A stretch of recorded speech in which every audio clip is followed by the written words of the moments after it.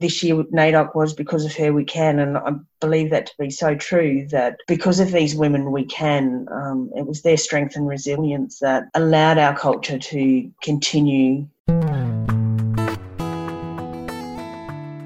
Welcome to Come Along for the Ride, where we make the world a better place for horses. I'm your host, Tracy Malone. I was born on the country of the Wiradjuri people, and this podcast is brought to you from my home in the Samford Valley, in the northwest of Brisbane, Australia. I'd like to acknowledge the Turrbal and Yagara people, the traditional custodians of this land on which this podcast is made and where my family and horses live and gather.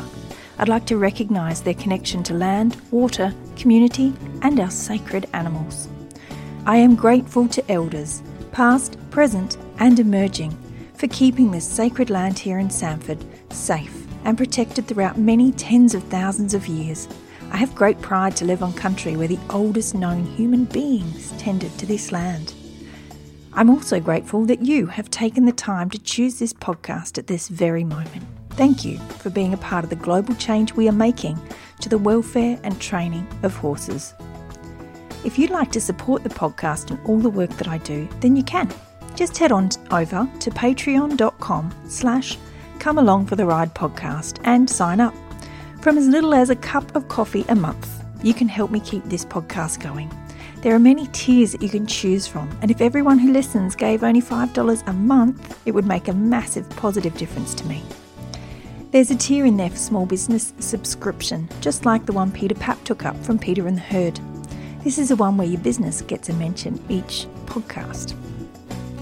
Peter works with equine behaviour and trauma recovery and equine communication, human and horse relationship building. Peter has actually had communication with my mare Gypsy, who's the one you see in the podcast picture with me, and he was spot on about everything, so I can highly recommend his work personally. You'll find the links to Peter's work in the show notes. It's a crazy time for us all at the moment with social distancing and mandatory isolation in some countries. I thought the least I could do was to bring you some of your favourite episodes again. Be inspired by the stories of these amazing people and know that wherever you are and whatever you are going through, this too shall pass. This episode is something I've been wanting to do for a long time. Being born living in Australia, I was taught Australian history at school, and I was taught that Aboriginal people, the first inhabitants of Australia that were here for thousands of years before us, I was taught they were savages and they did not belong here, and that what we were doing was a favour for them by taking their children and teaching them our ways and showing them how to run their land. I know, right? At least I got to grow up and make my own choices. Even though this story is of Australian Aboriginal women, this story is the same the world over. Anywhere that there has been colonialism, there has been thousands of murders of the first people of that country. It is easy for us to get the wrongs that were done as they did not happen on our watch, and we'd never let them happen again, right? Well, in Australia since 2004, the number of Aboriginals in custody has increased by 88% compared to a 28% increase for non-Aboriginal Australians. What are we doing about that? We can't sit back and say this isn't our problem. Still today, there are children of the stolen generation who have not been able to find their way home to their family. It's not like they can go back to their country and find their family. Their country was taken from them. What are we doing about that? I also used to believe that I did not hurt Aboriginal people, and it was, in air quotes, so long ago, end quotes, that they needed to move on and get over it. Now with my background in counselling, I know that the trauma caused from the invasion and the stolen generation will live on in their DNA until it's healed by us all. I was not personally a part of the trauma, but I certainly have made a choice to be a part of the solution. And I really hope that everyone listening will make the choice to join me as being a part of that solution. For myself, I now choose to not celebrate Australia Day on the 26th of January, as that is the day the land was taken from the Aboriginal people. This day does not include all Australians. It's not an Australia Day. It completely excludes those who were here first. To join together and to find a date that includes Aboriginal people will help in the solution. I also teach my children as much as I can about Aboriginal culture, as I see it as my culture, having been born on this land. I'm proud to say I was born in Wiradjuri country, and my son was born on Waka Waka and Turrbal country. I read my children books about Aboriginal culture. I've been searching for more information, but it's really hard to find. We need to find this information and share it. It's not up to Aboriginal people to keep their stories going. It's a responsibility for us as much as it is them. I believe that we cannot find true connection with the earth and our land, thus our horses, unless we respect all of those that have come before us. I flew to Adelaide on the weekend, and before the plane lands, and I do this every place I fly to, I say thank you to the traditional custodians of that land for allowing me to visit, and I promise to tread lightly and with respect. And I always have a wonderful holiday, wherever I go. It's something so simple, and it's something we can all do. Why don't you try it? Did you know that Aboriginal people had a sophisticated farming system in place before white man came? Did you know that they were able to grow crops, fish, and trade with other tribes and live within the means of the land? Did you know they use burning techniques to regenerate the land and manage it to bring future abundance and keep diversity of the ecosystem? And did you know that Aboriginal women were the creators of bread? That was them. And now you know these things. And these are the things we need to keep talking about. That is why I'm doing this podcast, to help educate us all on something that's important to us. This is why I'm doing this podcast, to help educate us all on something that is important to us all. This interview is with Dr. Tori Simone, an Aboriginal woman who has spent years writing a thesis on Aboriginal stockwomen, their legacy in the Australian pastoral industry. Tori is not only an incredibly well-educated woman, she's also a stockwoman who lives in the outback of Western Australia on a property that is 1.3 million acres. Let me say that one more time. 1.3 million acres. She musters cattle, no longer on horseback, but she used to. She lives a privileged life compared to that of the women she writes about. In this interview, you will hear how it is for a stockwoman now and how it was for those who came before her. It's a fascinating story. Tori is a brave woman choosing to tell this story. Her legacy is that she is telling the story as something for Aboriginal people to be proud of. She leaves out most of the atrocities, as the trauma does not need to be opened again. But the story of these unbelievably resilient and capable women must live on. I believe this is the type of story that we need to keep telling to begin the healing of colonialism and to move forward as one people. Here is Tori. Tori, thank you so much for joining me on the show today. Thank you for having me. So I'd like to acknowledge the traditional custodians of the land, past, present and emerging. And you're a little bit different to the usual guest I get on here. Usually I have horse trainers or I have people who are doing incredible types of body work with horses. But your background is as a stock woman. But the thing that I want to talk to you about today is a thesis that you wrote on Aboriginal stock women, their legacy in the Australian pastoral industry.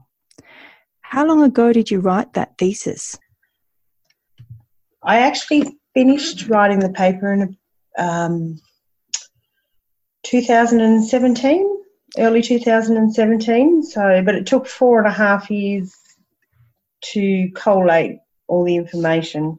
That was my next question. When did you start the thesis? I started then, but I probably started before that because I knew for my doctorate that I was going to be writing about Aboriginal stock women. It was a no-brainer for me. It's somewhere where I come from, and being in the pastoral industry myself, the lack of heritage and history that we have, nobody was talking about it. So somebody had to. Somebody's always got to be first. I love it. Now, Before we dig right into your thesis, first of all, I want to talk a little bit more about your life with horses, because it was something that you did for a long time and a bit of a passion of yours. So I just want to set the scene on why it is you felt you needed to do this thesis by talking a little bit about you. Did you grow up with horses? Yes, I did grow up with horses. I used to do all the gymkhanas and do all the equestrians and 3-day events. And I did a droving course in my late teens to do one of the master. I was actually based in around Burpengary area for that. And what country is that? What Aboriginal country is that? There's a whole lot of cross country in those areas. Offhand, I couldn't tell you all of their names. But I'm from up in Koa country, which is Winton, which is where our droving was actually going to take place. And I never got to be on the team, but it was something that we had to learn tracking and movement of cattle without any modern technology. We had to do it all the old way, and I spent many days on the horse and out camping and learning to look after it with just yourself and your horse. And who was it who taught that? I did not know there was a droving school.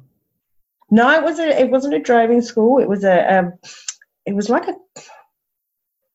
a competition, I suppose, to go on this big drove that they were actually doing across Queensland. Wow. So because I'd been competing in 3-day events and the equestrians and going to shows,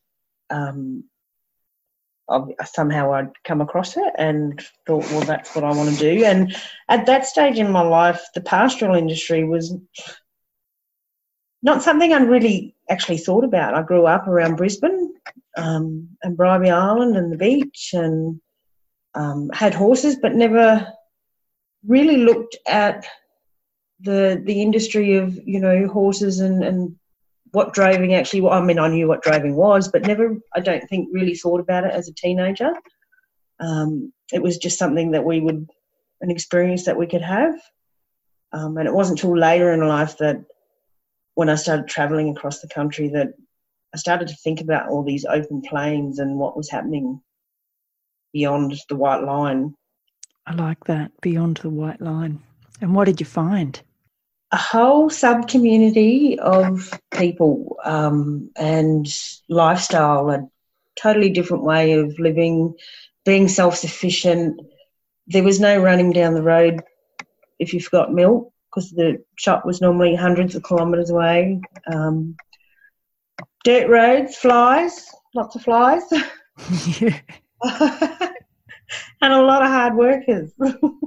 And just a whole new way of life that I hadn't even envisioned that existed. And I suppose that came down to that we weren't really taught about the historical aspects of the building of this country in the way of the pastoral. We heard about the sheep, but you didn't really think about it. Yeah, because Australia was built on the sheep's back. That's something I heard when I was a kid. Yeah, but you never really thought about it much other than sheep, and you got your wool. But I don't think, I suppose as a younger age, you ever thought about what was actually going on out there and how people lived. I mean, I have power 24 hours a day now. I never used to. And that's generator. So just the little things like the last station that I was on, we used to have to turn the power off at 10 at night and turn it on early in the morning. So, but I've been on a station where we only have power for 3 hours in the afternoon as well. So having to live with those sorts of, I think people take modern technology for granted nowadays. We do. Every day we do. Yeah. Welcome. And even before the smartphone and even before the mobile phone, we've had a lot of luxuries for a long time. We're very, very, very fortunate. Oh, definitely. Having to pump water and, you can't call the plumber and there's no electrician that comes to fix things or... Yes, and they're all the hard facts of life. But there's something a little bit romantic about being out in a station as well. What were the amazing parts of it? What drew you out there?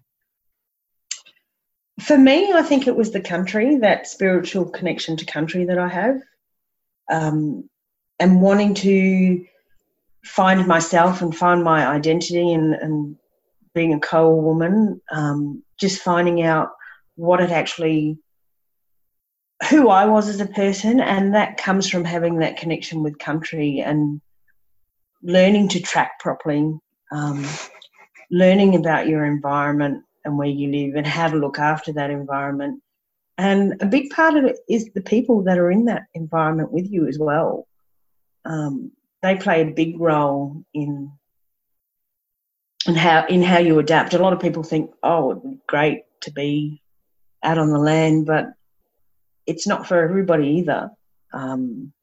It is a very romanticised view that some people can have, and it is very romantic, beautiful sunsets we have, and I think sometimes we actually take it for granted, having wedge-tailed eagles fly around and the sunsets we see and just being able to stand on the top of a hill and look out over the landscape. It's a big sky, isn't it, out there? It's a big sky and it's a big country, and there's lots to see. Someone always, people say you cross the Nullarbor, there's nothing out there, and I always said, well, you obviously have your eyes closed because there's lots to see. You just need to look. For those who haven't ever been to the Australian outback, I remember I worked and I've only ever been to Birdsville. That's as kind of far as I've been. I lived in St George, 6 hours west of Brisbane here for a while, but it wasn't the same as when I flew to Birdsville. I got off the airplane, and the moment my feet hit the ground, something strange opened up inside of me. Something opened when my feet hit the ground out there. I don't know what it was, but it was extraordinary. And the words that came up from my body were, oh my God, I love this place. And it wasn't Birdsville as such, even though it's a great little community, it was the expanse of the outback. I felt small immediately in a really good way. It's an amazing place, the Australian outback. And if you ever have a chance to come to Australia, if you're from overseas, you must get out there somewhere. There's loads of outback. You must get out there and put your feet in the dirt because it's something to behold. So did you find yourself out there? Did you find what it is you were looking for, Tori? I think I did. I found my passions. I love the outback. I love having my daughter, teaching my daughter school out here in the outback. It's just a wonderful experience for her to be able to have, not surrounded by technology, and to be able to have hands-on experience with her learning in an environment that not many kids get to see anymore, and the realities of living nowadays. I think we've lost that with a lot of our technology, that the kids have lost a touch with where their foods come from, and a different way of learning rather than being stuck in a classroom. When she was in grade 1, we used to count the grapefruits that would fall off the fruit trees in the yard, and use that for maths. So we were achieving maths, but we were also collecting the fruit that we would be having. So, and to be able to be in touch with nature. So she loves lizards and frogs, and to be able to see them in their natural environment without having to go to a zoo, or kangaroos, or the odd dingo that we'll come across, or watching the cycles of the birds, especially the emus, watching the Milky Way come across, because in Aboriginal culture the Milky Way is emu, so when he's laying, when the female's laying her eggs. So to be able to then watch the babies come out and know the different seasons and see the flowers change, I think a lot of our kids these days have lost touch with all that. I suppose I feel privileged to be able to live in that lifestyle every day, and not have to, I suppose, stick to the grind. But it can be hard work too. We're just about ready to muster, so it'll be very long, hot days working with scrub cattle that haven't seen humans very much. So it keeps you on your toes. And are you going to muster with? Set the scene. Are you helicopters? Are you utes? Are you motorbikes? Are you horses? Or a lot? So this muster will actually be trapping. So we have yards that have set up, and they're set up with a special gate that has fingers, so the cattle will be able to get into a watering point, but they won't be able to get out of that watering point. And then we will go round to each set of yards and process those cattle over a period of days, depending on how many come in. We did a big muster at the beginning of the year where it was helicopters, motorbikes and bull buggies. The terrain for us here is not suitable for horses, so we'll use the iron horse instead. Mm-hmm. And we will do that for probably the next 6 weeks, because we are on 1.3 million acres, so it'll take us quite a while to get round to all the watering points that we have. But any watering points that don't have yards, we will turn off the waters there and push the cattle into different watering points to be able to trap them. But cattle are smart too, so some of these older bulls knows what's going on and don't go in the trap, which is when we will later on muster with a chopper, probably a bit later in the year, maybe early next year. So we also bang tail, so that just means cutting the bottom of the hair of the tail off, so we know that they've actually been through the yard. Mm-hmm. How long do you estimate it will take you to muster the cattle? And a couple of questions. How long will it take you to cover the 1.3 million acres? That's mind-blowing. How many cattle do you expect to muster in that time for this muster, which isn't the big one? Probably take us around about 6 weeks, maybe a bit longer, depending on breakdowns. Mm-hmm. And things that may go astray, as they do sometimes. We will probably in the range of about 3,000 cattle, which isn't many. It doesn't sound like very much for the size of the property, but the size of the properties that we have in Australia, stations, particularly ones of this size, are because not every area has suitable feed for cattle either. And we also do carbon farming, so we must move our cattle around off certain points to allow regeneration of that environment. So the industry is really starting to change now and looking at those caring for the environment so that it becomes sustainable in the future. Yeah, we have to. The whole of the farming over on this eastern side is having a big wake-up call with this drought. Everyone's saying, yes, we can give money to farmers and we can support as much as we can, but the climate's changing. We have to be smarter now. Oh, definitely. We have solar bores. We're lucky. We have a bore system, table water, so we're able to use bores. We don't have dams, which is good in a way that you get a lot of evaporation when you have dams. Yeah. So the bore water isn't wasted, and anything that goes into the overflow goes back down into the well. So we try and limit the wasting of any water that way. And just moving cattle around to ensure that your grasses grow back and keeping that environment stable. Yeah. Because once it becomes salinated, well, then you've sort of lost use of that paddock as well. Yeah, regeneration's one of the most important things, and the land will regenerate as long as it doesn't get trashed too much. So it's great to hear it's happening out there, even on somewhere as big as you're on. So compared to the forming of White Australia, you've even got it pretty easy, really, haven't you? Even though it's still hard. I have water that comes out of a tap. I don't have to lug water, and I have a few luxuries. We have refrigerators, and yeah. This episode is brought to you by the Natural Horse Spray. Are you inundated with flies and biting insects? Does your horse suffer from Queensland itch? If so, head on over to EdenRiverEquestrian.com to purchase your horse some natural and ethical relief from biting insects and itch.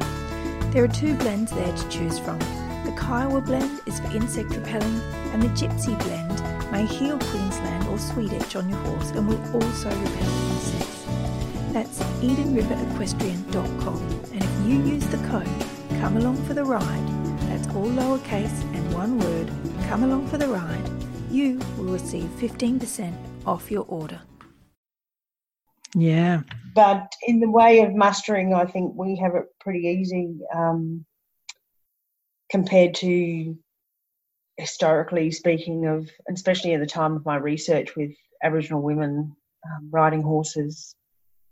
It was tough times for them, but it was tough times for them not only physically but politically as well. So stuck between 2 worlds and trying to navigate those 2 worlds in a way that being able to survive. So I think this year with NAIDOC was Because of Her We Can, and I believe that to be so true, that because of these women we can. It was their strength and resilience that allowed our culture to continue, and obviously men have played a role in that also, but from my research, a lot of the men were decimated through frontier wars and various skirmishes across the country, and there was only women left to be able to do these jobs that men were doing, building fences, building homesteads, putting in water systems by hand with just a pick and a shovel. You know, I'm lucky enough to have loaders and equipment to be able to do the same sort of jobs. And before we talk further about these incredible women as a part of your thesis, what is the right advice we need to give those listening now? Because I know there's some respectful things that happen within the Aboriginal culture for people who have passed on. So what is it we need to do now? So we just allow people to know that there may be names of people that may be spoken that have passed away. We acknowledge that, and that gives them a time to reflect of whether they want to continue to listen, because it can be distressing for people to hear of names that have not been spoken for a very long time. And most Aboriginal people will adhere to, as long as they know, they at least have a warning that something is coming that they might find distressful. In my research, it's a written thing because I have images of people. So it just gives them the opportunity, and that makes us respectful to Aboriginal people, that we're showing them respect. But we also at a time where we need to be talking about these people that have played, you know, important roles within Australian history and the pastoral industry, and continue to play in the pastoral industry and Australian way of life. Yeah, I agree. These women need to be talked about and recognised for the extraordinary work they've done. So what was it like researching for this doctorate, and where did you start? Who did you find? What on earth, how did you find them? Where did I start? I actually started with my honours degree, so that set my foundation, but because you have certain criteria, obviously, that you need to adhere to when you're doing degrees. But I started doing my research and I found a lot of stuff on Aboriginal men, and that started around the 1930s, 1940s. You can find Australian literature that talks about Aboriginal stockmen. And I thought, well, hang on, I know there's Aboriginal women that have been in the industry, and I know that the pastoral industry, especially in Queensland, started earlier, around the 1860s and the 1880s. It really started to take off, and that's where I found the women. I found 4 head stock women, in that early period. And that's when my original paper was actually called Aboriginal People and the Impact They Had in the Pastoral Industry. And once I found the Aboriginal women, I changed it to Aboriginal stock women, because I felt here was a group of women that were strong and resilient, and their voices hadn't been heard, they hadn't been acknowledged, and they weren't being recognised for the part they played in helping to establish the Australian pastoral industry. So who were these first women that you found, and what did you find that they were actually doing, and why were they doing the work? So the women that I found, well, the women were doing the work because there was no men left, and we'd come to a time of letting Aboriginal people in. So we're talking at a time politically that you couldn't hire women as stock women, so which brings up another issue of drovers boys,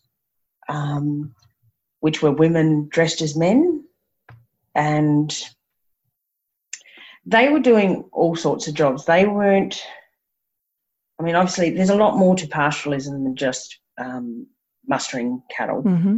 And this is where they were building, helping build the homestead. So depending obviously on the homestead, whether it was a company that had it or if it was, as we refer to them, as the battlers. So the men that were out there to find their fortune and in this new land that they thought they were finding. Mm-hmm. So these women had taken up the role, and I think it needs to be looked in the context of you've got a fairly violent start to Australian history in these areas. Enormously people so. Had a fear Enormous. People had a fear of Aboriginal people. Newspapers were perpetuating that fear. So, and being a stockman in those days people didn't do it. They do it for the love of it. They never did it for the money. It's never been a job that pays a lot of money. Mm. So it was very hard to get stockmen out there if they didn't come to skirmishes on their way out there to do these specific jobs. So, but they would be tending to the various animals. So they might have also goats around the house and chickens that would need to be looked after. They would build the fences, which would be the start of the homestead. Some women would obviously become domestics and do the gardening. Others were seen to become amazing horse riders and being able to work with stock. So they would normally obviously become stock women. They did everything that, building the fences, repairing them, road building. Obviously in the early days we had open range grazing, so that means that there was no fence to the boundary. So a major role that these women would play is being a boundary rider. So that's checking the boundary to ensure that all your cattle has stayed on your side, hasn't gone off to the next door neighbour's property, and also checking waters. But Aboriginal women took advantage of that because they could check on sacred sites on their way, ensure that cattle weren't getting into them and destroying water. And one significant part of being in the industry back then was the horse plant. So, and these women would have had to maintain all that. Lawn Hill Station up in Queensland was originally run by 13 Aboriginal women. Wow. So depending on the time of year as well, they would go out and get brumbies. So, and all the horses would have specific jobs. You would have horses that were used for night watch. So that would be if you're mustering cattle or trying to keep a mob in a group at night. They would someone would sit up with their horse and watch them in case someone got startled and spooked the mob. You'd have other horses that were good scrub runners. So, and those women, that was about riding through heavy scrub to catch and rope the wild cattle that had not been mustered. So then we'd have horses and women that would be tailors or good cutters. So tailors would follow at the back of the mob, and cutters would be able to cut a specific beast out of the mob and bring it back. And then there was also the horses used to carry all the supplies. So, and all these horses would have been broken in by women on the station in the time of, especially up north, it would have been done normally through the wet season. And on top of that, having to keep track of all the equipment for the horses, so the saddles and the reins and everything else that would go along with it. I wonder where they learnt their horsewomanship skills. Do you have any information on that? That's one thing I haven't, other than when I talked to Arnie Marge, who was actually one of my contributors. It just seemed as if it came naturally to them. It wasn't a skill they really needed to learn. It just was something that they did. I think in those days too, it was sink or swim sort of learn.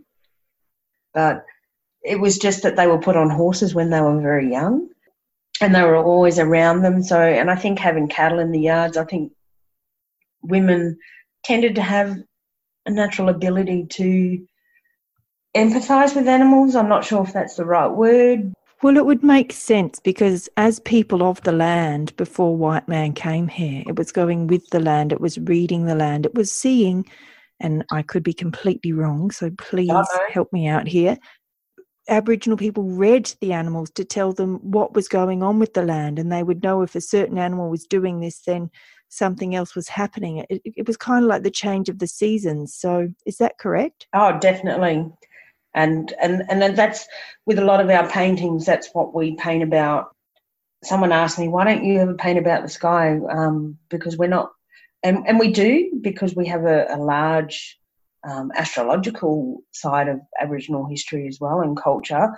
We're always reading the land. So when certain flowers are out, that means certain animals are out as well. So it was about reading all those little signs that, or you knew when the rains were coming because certain fish might turn up in river systems.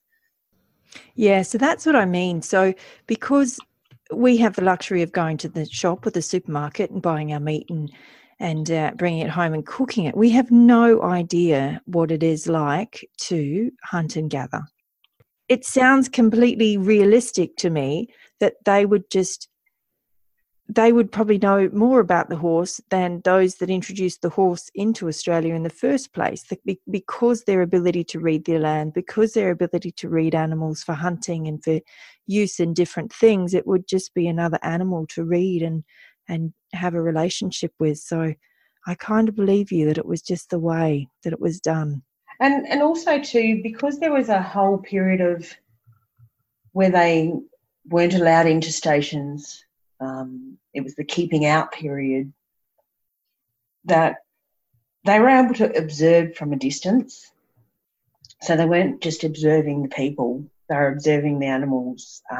Because originally sheep were tried to be put up into Queensland, but it was, the hookworm and the speargrass and everything. And there is still sheep in Queensland, but cattle were a lot more hardier for the environment. And so when cattle originally first came up, they tried spearing cattle like they had sheep, and it was nothing to see a cow with 7 or 8 spears out of it, because at that time they hadn't learned that cattle have a very thick, leathery skin, and that they would have to kill them, which they were doing for food, because their resources they'd been pushed out of where their resources were.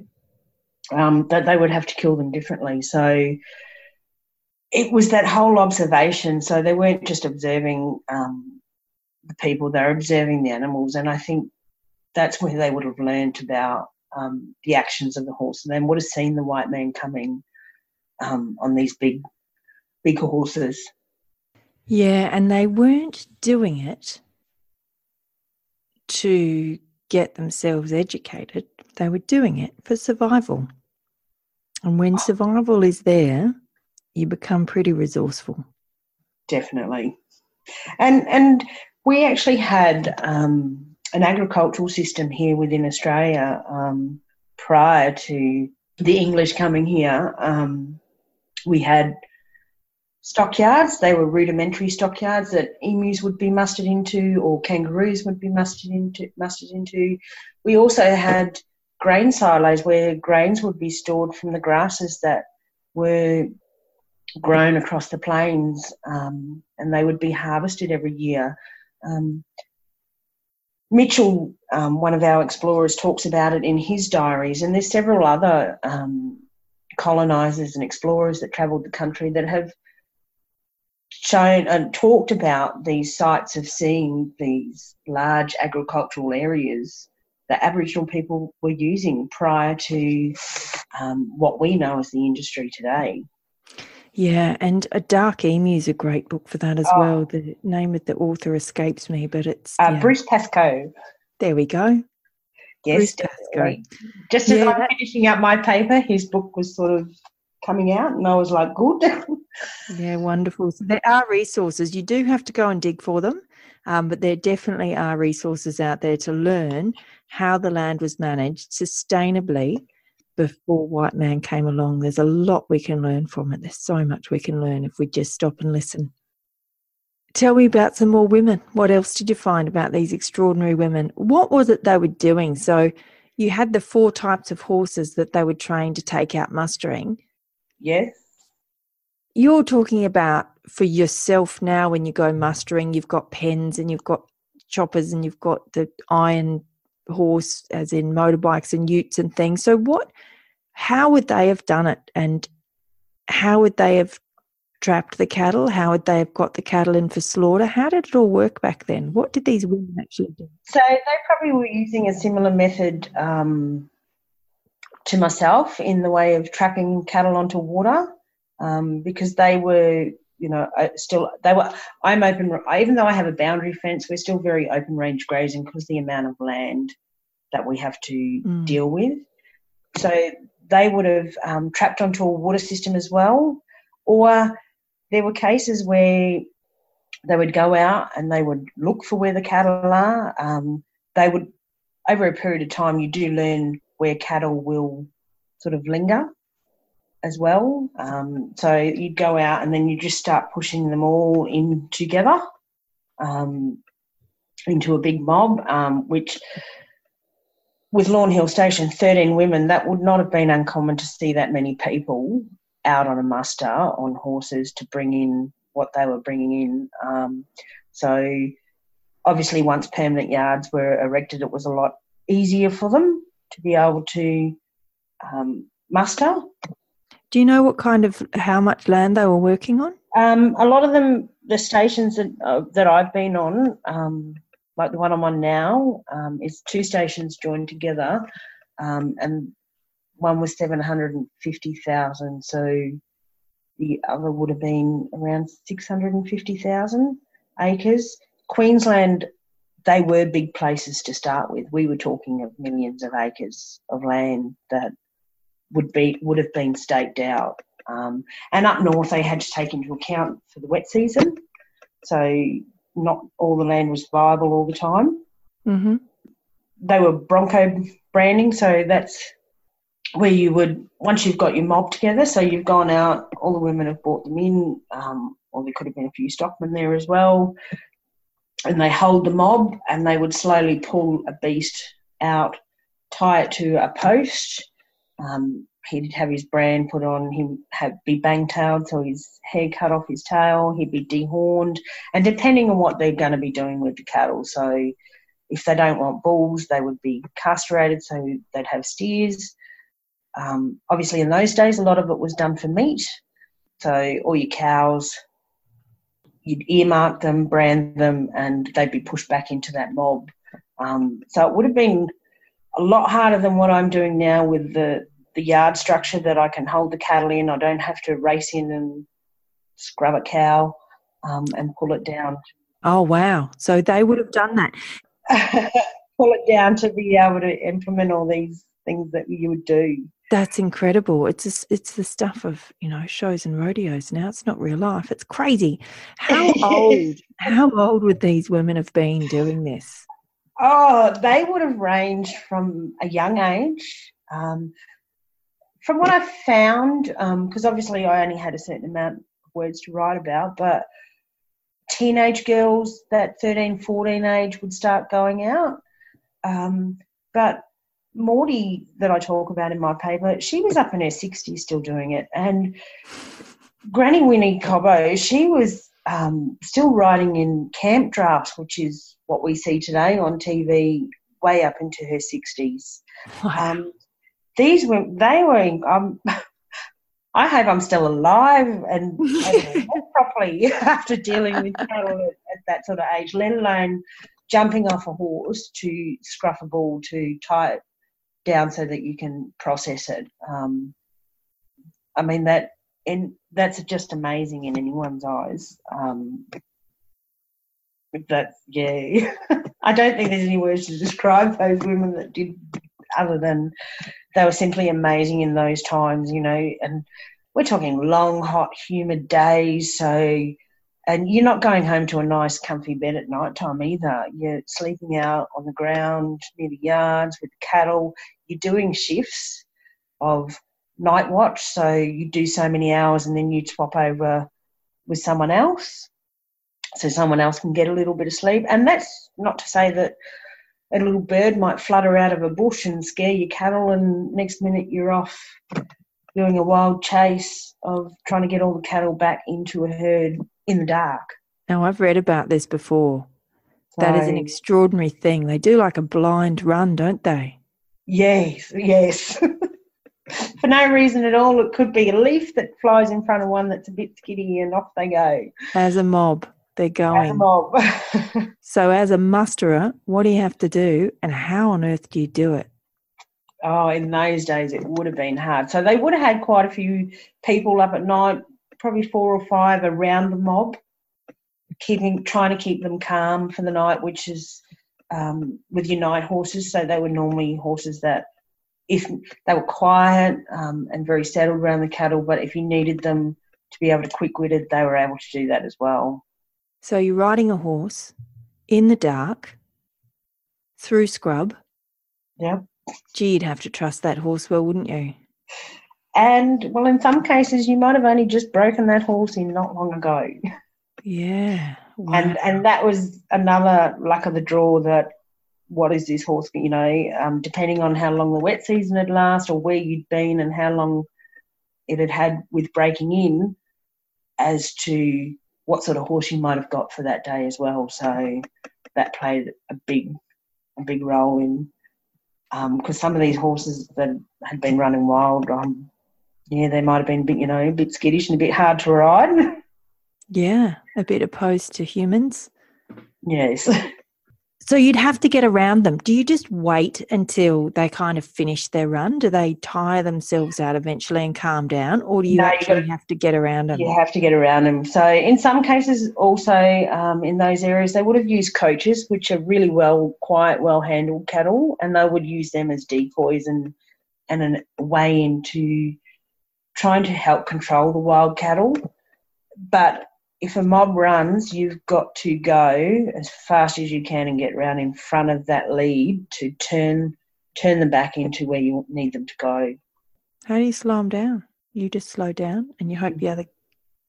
You trust your horse and the ability to get round it, because you can turn it. Your horse will.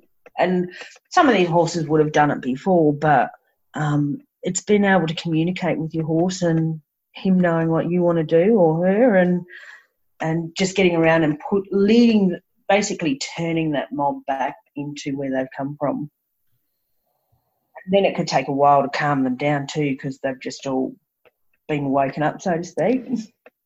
I think about the privilege that we have in our lives, that, we're going for deep connection with our own horses, and we're wanting this beautiful relationship and trust so that we can do dressage nicely or we can jump nicely and everything's good. And then I think about the relationship and connection you have to have for a horse to take you blindly through the night around a mob of cattle that are going hell for leather. And certainly in no consciousness, they're completely out of their brain, just going nuts. That must have been extraordinary. I'm sure there was plenty of stock person knocked off their horse from a tree that was a bit too low, and yeah, there would have been a few accidents, I'm sure, along the way. And we're talking about wild cattle that are not handled very often. Like the cattle that I have that are up around the homestead, like they don't even get up and move when I come over anymore, those sorts of things. Whereas they're like pets. Yeah, whereas the cattle at the other end of the property that we don't get to see very often, and they're out in the scrub, they're not very friendly, especially the big bulls. And I don't think people realise how big bulls actually are, and because I know I didn't until we got one into the crushing process, and how tall, they can be over 6 foot tall. Wow. And 2.5 to 3 foot wide, some of these bulls. Like we're not playing with small cattle. These are big things, animals that will kill you. And the only time they see humans is when humans want to muster them and trap them and take half their family away anyway. So and we do try to get round, but when you're dealing with 1.3 million acres, it's very hard to get round to everyone. And once you get a clean skin bull, which is a bull that hasn't been in the yards and processed, and he gets a bit older, he won't come in because they are very much loners. So, but if we process a mob of cattle and take a bull out of that mob, you can go back there maybe in a month or so, and there'll be a new bull that will come in from the scrub. Wow. So, because they're very territorial. What other stock women did you find? What other stories have you got for us? These are amazing. Because it wasn't just women in Queensland, was it? Where else were these incredible stock women? Oh, no. So the areas that I looked at were Queensland, Northern Territory, and the northern end of Western Australia. So the contributors that I actually had, which were contributors for me, is the Aboriginal women that allowed me to be their voice, the instrument for their voice. So I spoke to Auntie Honor Cleary, and I also spoke with Auntie Marge about Granny Winnie Cobbo, and they grew up on a station. Both those ladies grew up on stations in Queensland, and Auntie Minnie, who's a coal woman, and Nancy Watson. So they were the contributions that I got from people that are still alive today. But I had several women across various areas. So I had women from Kurrajini, which is in Western Australia. I had women from the Yamatji tribes, which is also Western Australian. I had a lady, Ruby Desage. She was probably one of the first ladies that I came across, and she was from Queensland. So I had, once I actually found my first few women, that's when I started to find a lot more. But it wasn't very easy because we're talking about a time when Aboriginal women weren't allowed to be hired as stock women either. I can't imagine the pay was any good when they did actually get hired. Well, a lot of them didn't get paid at all. That's what I was thinking. They were given rations, tea, coffee, and the luxury of being on a station without, in some cases, the fear of the native police. So in some cases, pastoralists offered them a protection from native police, because we're also talking about a period of stolen generation children, so where stockmen might have had relations with Aboriginal women, and then those children were not, for want of better words, the right colour, so they were taken by the government to look after them because they knew best. But in these areas where we're talking about too, because the lack of an inability to get decent stock workers, it was in the pastoralist's best interest to hide these women and their children, because that would be his next stock team that he could train on the land. Because when they weren't educated, there was no, we will give you education. And those Aboriginal women would teach pastoralist children how to ride horses, how to read the land. A lot of them would speak English. Those women were looking after their children and teaching them all about the environment that they were living in. They just become more and more incredible the longer you speak about them. What it must have been like. You can't even begin to imagine what it must have been like. I must say, it was a very hard paper for me to write.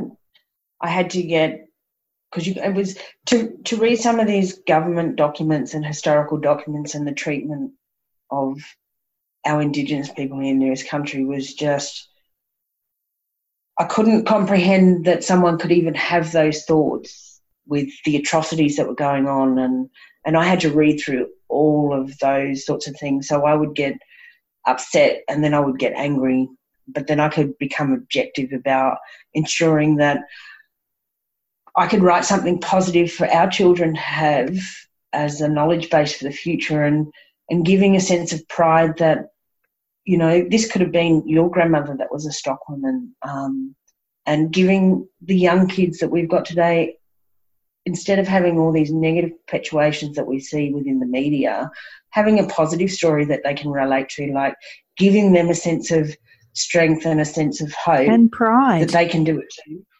So I had to talk about negative aspects of the industry, but I did try to put as much positive information about these women and their stories and what it was like for them to grow up. And I just see it as they must have extremely strong, resilient women to live through those times.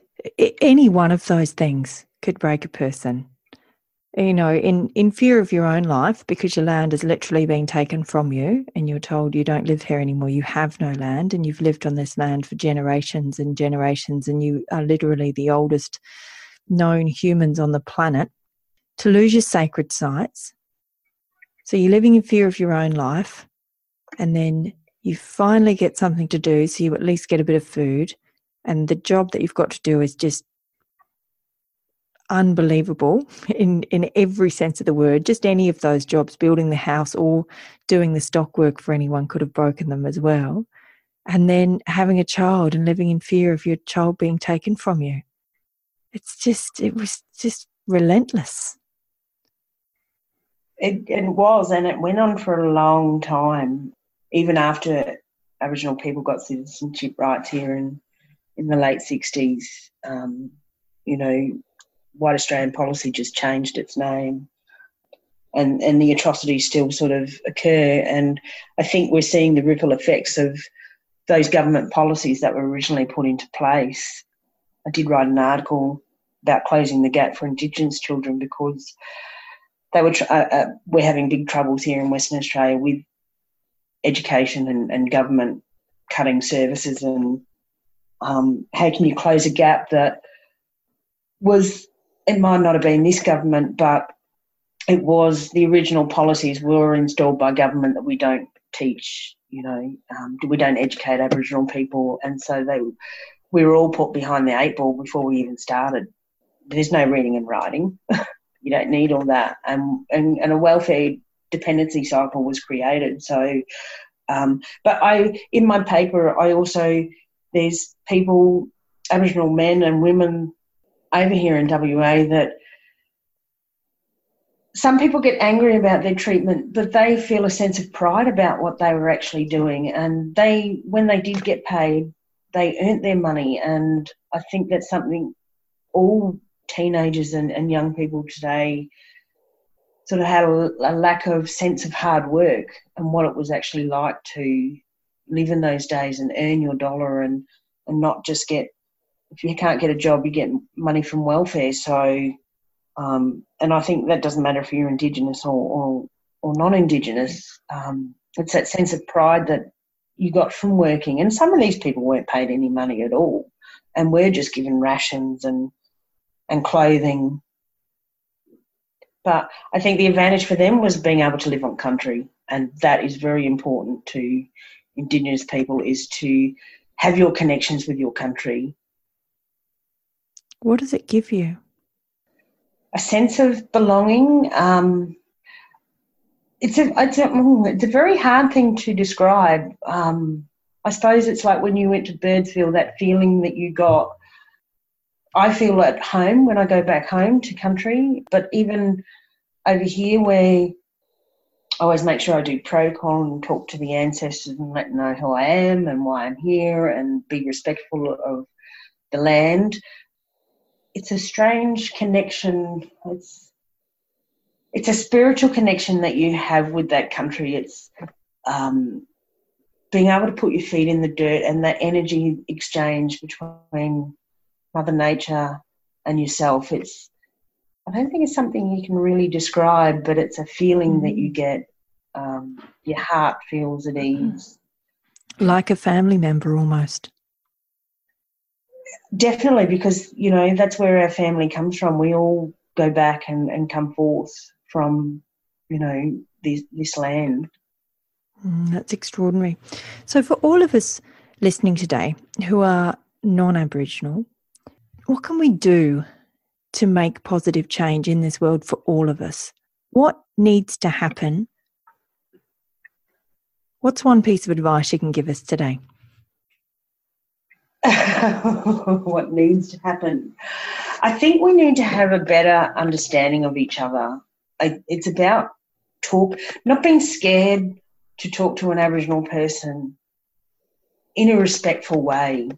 And like I talk about it with, there's a lot more. People see we have paintings, we have our petroglyphs that are on the rocks, and we have our boomerangs and we have our clapsticks, but there's a lot more to us than, our paintings, they're our sacred scrolls as well. They tell stories of the land or water holes or walking tracks, and I don't think that we can move forward until we can both have an understanding of each other, and that everybody's different.